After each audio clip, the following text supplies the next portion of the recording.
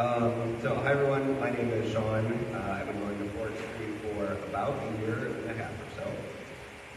This is my first time giving a sermon. Oh, that's great. So much better. Okay. So this is my first time giving a sermon. So please indulge me in all your grace as I speak into the mic for the first time. Since I stumbled over words at my grandma's funeral, I just remembered that. And as I get lost in my notes and nervously drink this glass of water. And I'm honored that you're all here for the last sermon that I'm ever going to give. A few months ago, after one of Garrett's sermons, he referenced the verse about working out your faith with fear and trembling. And I remembered from the Christian college that I went to that in the original Greek, working out was in reference to digestion and bowels, which I'm sure we've all had fear and trembling experiences with that. And I can only assume it was in that moment where Garrett thought, now, here's somebody with wisdom to share while we're out of town. So there I was 2 weeks ago, mowing the lawn with my headphones in. Usually when I'm out and about, I like to listen to the environment, be open to interactions with whoever's around me, but in my yard, there's just one place where I'm hoping to avoid an interaction with one certain neighbor. And yet, over the music in my ears and the buzz of the weed whacker, I heard his distinct voice calling to me, and with an instant pit in my stomach, I paused, took out my headphones, and was promptly assaulted with a barrage of threats and cursing that I had been hoping to avoid. The scripture today is from Matthew 13, 24 through 30. For some context, Jesus is in his gardening phase. He just gave the parable of the sower, and now he's got one about wheat and weeds. He put before them another parable.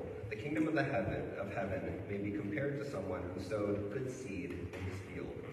For while everyone was asleep, an enemy came and sowed weeds among the wheat and went away. So when the plants came up and bore grain, then the weeds appeared as well.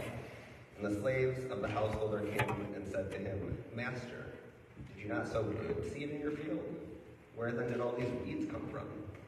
He answered, an enemy has done this. The slave said to him, then do you want us to go and gather them? He replied, no, for it is in gathering the weeds that you would uproot the wheat along with them. Let both of them grow together until the harvest. And at harvest time I will tell the reapers, collect the weeds first and bind them into bundles to be burned, but gather the wheat into the barn. There's a lot of practical advice that Jesus gives throughout the Gospels that I think we miss 2,000 years on as we're in tune to find the parable and to find the spiritual lesson. For instance, wash the inside of the bowl before the outside. I find this one mostly relevant when camping and water is limited, and so long as the inside of the bowl is clean. I count the entire bowl as being clean. Take the stick out of your eye before the speck in your friend's. That also seems to come up more when camping. Don't bury your money in the ground. Don't sow your seed on the sidewalk. Don't put new wine into old wineskins. I don't use either of those, but I do reuse my Ziploc bags, often to the point of failure. And they usually fail in the same way. They kind of split right along the seam. And the new leftovers and the old wineskins ends up with food all over the shelf of the fridge. And from today's verse, don't pull weeds. That was a bit of vindication to me as a kid with the gardening family. It was nice to hear Jesus say, don't bother pulling weeds, because I was told to listen to Jesus. A quick tour around the U.S. and our pride in our perfectly manicured lawns is on full display. And in Hamtramck, where I live, it's mostly true, and one exception in particular to this is my yard. I'm a flower person, I'm not a lawn person, and over the last few years I've been converting more and more of my 30 by 30 foot yard into flower gardens where I do pull weeds, but I also neglect the manicure of the grass, except for the obligatory occasional mowing. And in fact, I've been sowing clover and yarrow into the lawn to minimize the amount of grass that I even have. And the vast majority of my flowers are Michigan natives that I bought small and cheap, and so they're taking their time to reach their full potential and not anything that's going to be showing up in Better Homes and Gardens, maybe until the next person lives there. But as you may have perceived, I have a next-door neighbor who is less than thrilled about this. What's maybe a little different about this neighbor is I'm not sure that he's thrilled about much in life. He's a lifelong resident of my block in particular, save for a couple years where he was over in Jackson. But wherever he's lived, he wasn't dealt a great hand. And the strategy that he settled into playing those cards is often employed with threats and cursing. So when I came to the neighborhood and focused on flowers instead of grass, now any weed that shows up in his lawn, he's concluded that's my fault, despite the nature of weeds being weeds. And he lets me know that with his repertoire of threats and cursing. But of course, that doesn't end with the lawn. Any inadequacy he identifies on my house or my property, any real or imagined infraction on his home and well-being, whatever it is, he responds with threat and cursing to the point that that's 100% of our interactions. Some more practical advice from Jesus. Love your neighbor as yourself. I've been around Jesus long enough for that to pop in my head when interacting with a bully who is also literally a neighbor. And I haven't passed the bar, but I do know a little bit. And I know better than the lawyer in the parable than to try and test Jesus and to figure out how to get out of loving this guy. If any of you have interacted with me, you might guess that I don't have a whole lot of enemies. At least I hope that's the impression I give. But it turns out a downside of that is that when somebody chooses to make an enemy of me, I don't necessarily have a lot of skills to navigate that. And so this has turned into a process of trial and error as I try to figure this out. So when things used to be conversational, I would try to demonstrate an interest in his life and what he's going on, show him that I hear his complaints and I'm listening, attempt to address some of his grievances, even if they aren't my preferences or priorities or things that are even real. And the only identifiable change is that it gets worse and worse over time.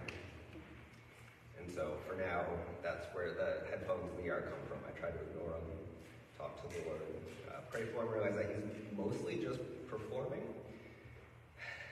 So one of the places in the Gospels where Jesus says to love your enemies and to do good to those who hurt you is when he's going through this litany in the sermon of, you've heard it said this, but I say this to you instead. And so, not being ordained, this still technically qualifies as a sermon. And so I'm going to try to do my own here and hope that it's not blasphemous.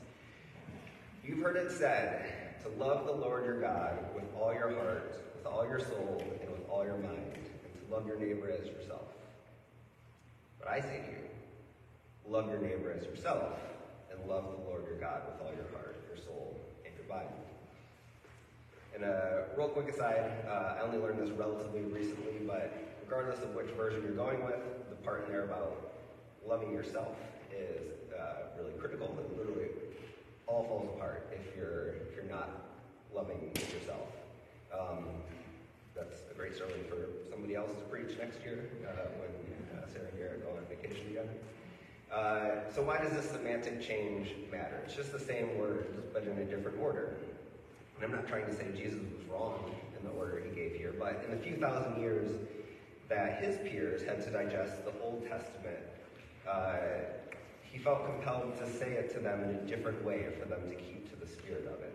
And in the few thousand years that we've been absorbing Jesus' words, I think that we need to hear it in a different way in order to stick to the spirit of it. And the danger that I see in the original order is that when we have the presumption that we are loving God with all our heart, with all our soul, and with with all our mind, then everything else that we do is good and right and loving as well, when the experience of those who we are intending to love may be quite different. It may even be the opposite of love. I've become acquainted with the phrase from non-Christians in the last few years as they watch the political alignment with white evangelical Christians with policies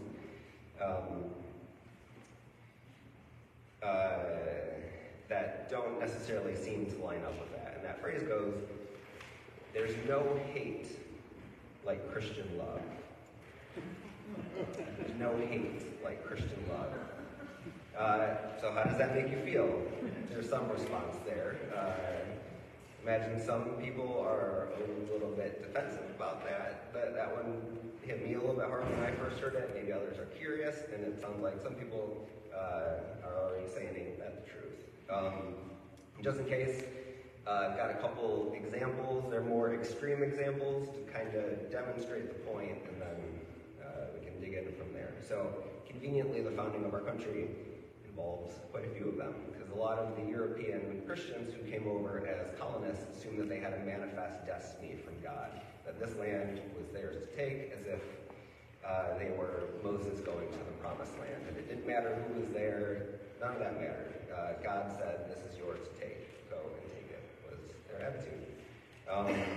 And then after they got here, they went and stole people from Africa and enslaved them, and considered themselves benevolent for forcing them into a Christianity that they wouldn't have had in Africa. And just this week, that was actually incorporated into the middle and high school curriculum in Florida, where they're going to be taught that slavery was beneficial for the enslaved.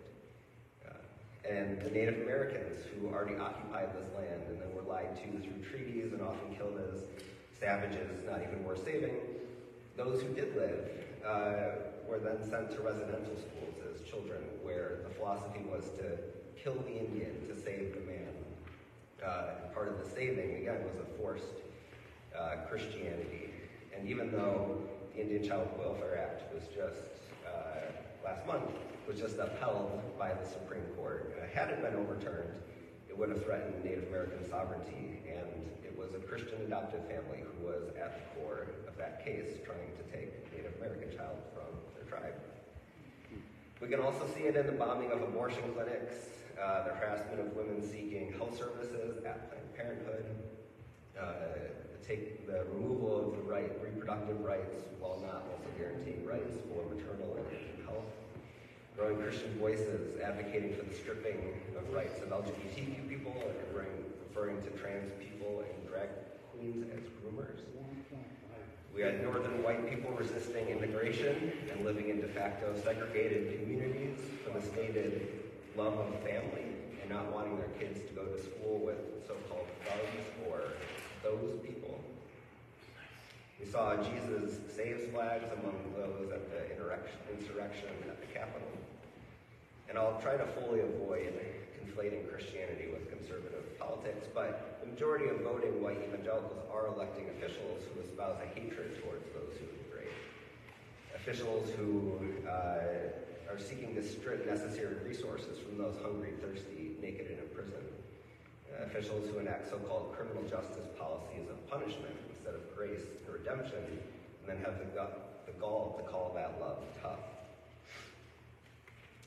In general, just politicians who are adding heavy burdens impossible to bear onto others that they themselves won't lift a finger to do. So I'm sure some of you have some of your own examples in life where someone claimed to do something out of love for you, and you received it entirely differently.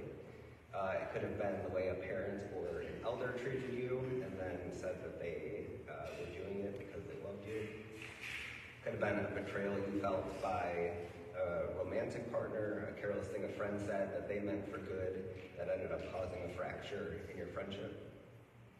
Because when we have come to the conclusion that the actions of others is sin, or that the consequences of their actions is destining them for hell, then we can easily also reach the conclusion that any action that we do to save that person, no matter how violent, angry, or forceful those actions are, or even how necessary those actions are, we can come to the conclusion that that is an act of love.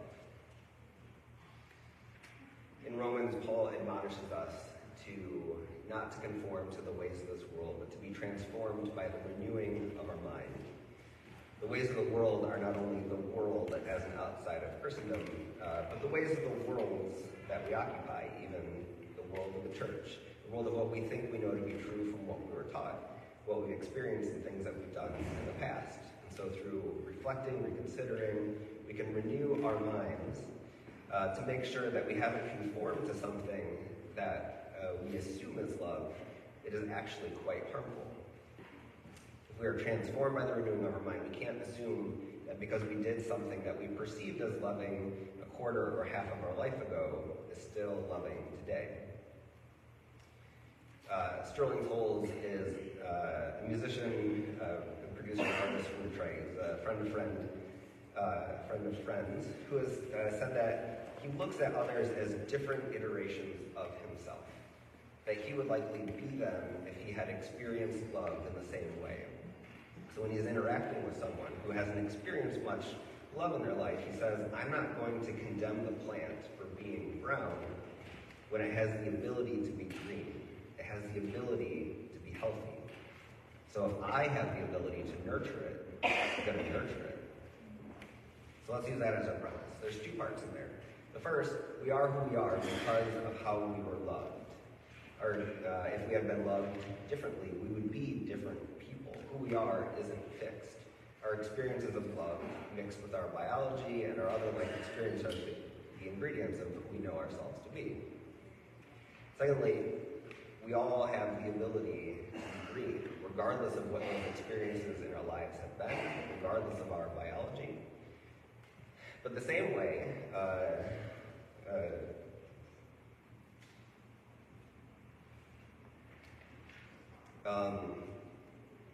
but because of the way some of us were loved, we have become brown plants that are lacking in nutrients.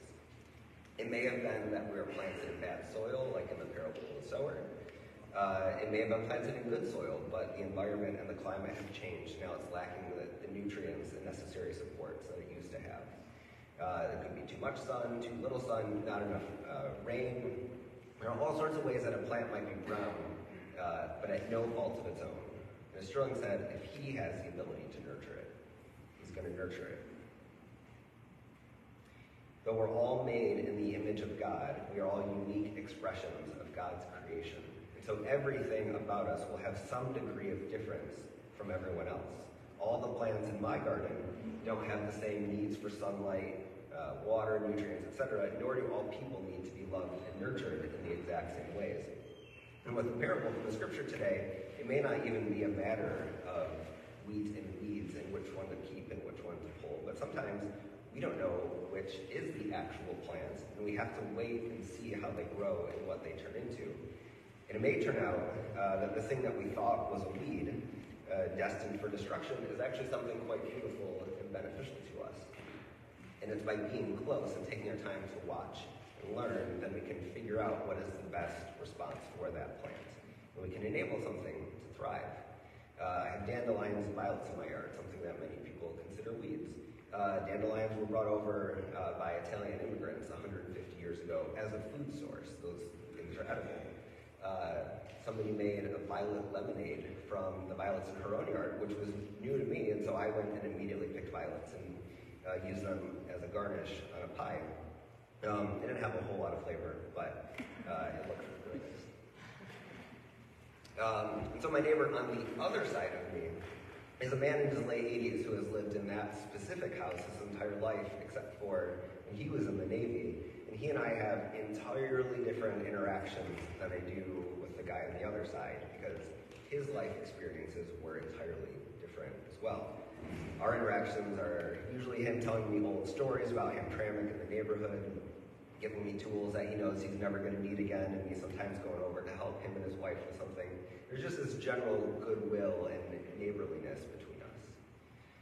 Because each of these neighbors on either side of me have had very different experiences in their lives, my experiences with them are also very different.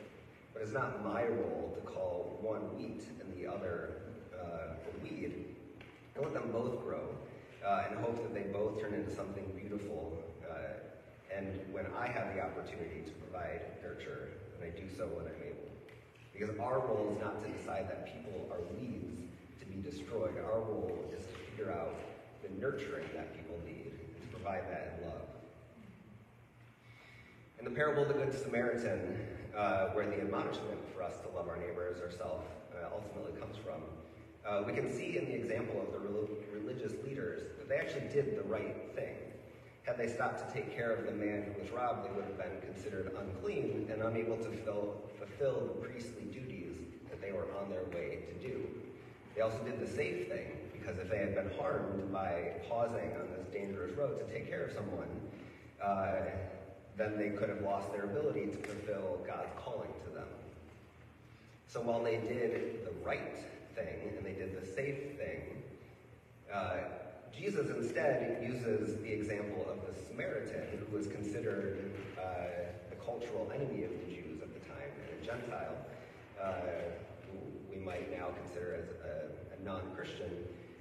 Jesus used the Samaritan to demonstrate the actions that are good and that are loving. And so this is the danger that I see in the order Jesus originally gave. We can easily be so self-righteous in our presumption of love that whatever we're doing is the right thing because we love God, and so we know better. But in doing what we're so convinced of ourselves is the right thing to do, we may have then also missed an opportunity to love. And by making ourselves available to others as the Samaritan did, and engaging them to figure out what love they need, then we can start to discern what each of our neighbors needs to be loved. By paying attention to how people respond to love, we can fine-tune our loving actions. There are these three examples in the Gospels where the men of the story, and I think even us as readers sometimes, are eager to see the judgment that Jesus is about to give out. There's the woman who we know as being caught in adultery, the Samaritan woman at the well who was with a man who wasn't her husband and has been with many men in the past, and the woman pouring expensive perfume on Jesus' head and washing his feet with her hair. But instead of condemning them, which we would easily judge was out of love, to save them from their sins, he instead responded by making himself available to them, to discover what they uniquely needed to hear, to be loved and to move their lives in the direction of God. Bessel van der Kolk is a therapist and author who wrote a book called The Body Keeps the Score that gives a history of the explorations into how we can successfully treat trauma. And the title itself alludes to how our biology becomes a record of the love and the hurt that we have received. And he has a saying in the introduction that our capacity to harm each other is matched by our capacity to heal. And in Jesus we have this example of the wounded healer who can sympathize with us because he suffered as we suffered.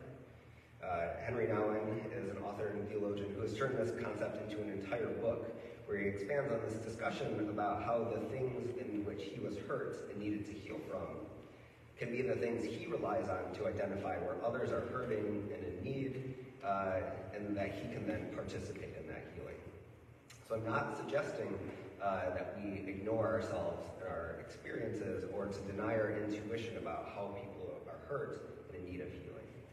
And by being vulnerable with ourselves is when we can open ourselves up to the healing that can be the healing that other people also need. But once we have gone down that path of healing, then we have to be there for others patiently as they go down their own path, and not just expect them to magically arrive at the same place that we've arrived at through many years of work and healing. And if we love others only out of our hurt and without healing, then we're risking perpetuating that same hurt onto others. When we see someone in prison or in desperate need, it's often our first curiosity to ask, well, what did you do to deserve this? But a more loving question to ask might be, how have you been hurt? What's the healing that you need? This isn't to ignore any harm that may have been caused, but it's also not to subtly determine whether we think what they did is deserving of grace or if we can just write them off as undeserving sinners. When we don't condemn the plant for being brown is when we can recognize that it often hurts people who are hurting people. And we can discover the healing that they need so that we can provide that nurture for them to be green when it's in our ability to do so. And loving out of our hurt is an easy thing to do. By being made in the image of God, it is our nature to love. And so the love that we have received from others can be out of their own unhealed hurt. And in the same way that we then need to extend, that we need that grace from others as we figure out how to love as wounded healers, so too do we need to extend that same grace to others as they're figuring it out. We love to see a 30-second video online of the transformation of a reluctant, abused dog turned into a loving pet through careful love and nurture. But when other people have been abused and oppressed, we often blame them for their own misery and tell them to pick themselves up by their own bootstraps. It's not my responsibility. And we can be more gracious to animals sometimes than we can be to other people. Because our love should first be curious, and then gentle and soft and compassionate and listening for understanding. We get a warning about the hubris of our presumptive love in the parable Jesus gave about the sheep and the goats, which in my 30-foot yard is not one that I have a practical application for. But in the parable, the goats that are separated from the sheep go to God and say, well, when did we see you hungry, thirsty, naked, a stranger, or in prison and not help? And God's response is, whenever you didn't do those things for the people who you considered least deserving of it, who society has judged to be the least of you, and you didn't do it for me either. So note that the difference here between the sheep and the goats isn't who loved God more, who followed the law more, but who loved their neighbor and how. And although, as a grand philosophy from Jesus, that everyone is our neighbor is still foundational, the word neighbor insinuates some measure of proximity. In the same way that the law was prescribed from on high by God through Moses, and then everyone failed to follow it, God's response wasn't to command yet more law and obedience on top of that. It was to take an entirely different approach and enter directly into the lives that He created. God came to be Emmanuel, to be God with us. And this, then, is our example of love to follow. Not condemning obedience to a one-size-fits-all law, as if that would bring healing, but drawing near to those who are in need of love, that we may learn how to love them as God loves us. I can't stand on my porch and command or instruct my plants on how to be healthy and expect that that's going to do any good. So our love requires that we are available, that we are present, and that we are close. But that also that we are vulnerable with ourselves and others, willing to listen, willing to learn, and to see what the most loving thing is that this person needs. But also it requires accountability, that we are accountable to the person that we are attempting to love, accountable to ourselves, that we are able and have the capacity to love them, and that we are being as loving as we think we are even being, which requires us to be open to feedback, requires us to be open to the possibility that how we have presumed to be loving in the past isn't still received as love today. It requires us to observe others in the way that they are loving differently from we are. We can even look outside of the church to do that. Some of the most profound examples Jesus called out of those who were really picking up what He was laying down was the Samaritan, the tax collectors, and the centurion. Almost never was it religious leaders. Sometimes love your neighbor as yourself is reduced to treat others as they want to be treated. It's much more loving to say treat others as they want to be treated. When we prioritize loving our neighbor as ourselves, loving our neighbors as they want to be loved, and as people created in God's image, making ourselves available, vulnerable, and accountable to them, then they are truly loved by us. And we are truly loving others. And by consequence, we are then loving God with all of our heart, with all of our soul, and with all of our mind. And we have finally then arrived at the full statement. Love your neighbor as yourself, and in so doing, you are loving God with all your heart, with all your soul, and with all your mind. I'm not standing up here as an exemplary figure who has figured this all out. I'm here because I made a joke about how our faith journey is like diarrhea. And each week during confession, I often think to myself, who didn't I love as well as I could have? Who did I hate? And often week after week after week, I'm thinking about this same neighbor needing to confess my sins, about how I've regarded him and others like him in my heart. But hopefully we can all start together from the same place, that we don't condemn the plant for being brown, because all plants have the ability to be green. And when we have the ability to provide nourishment, that's what we're going to do.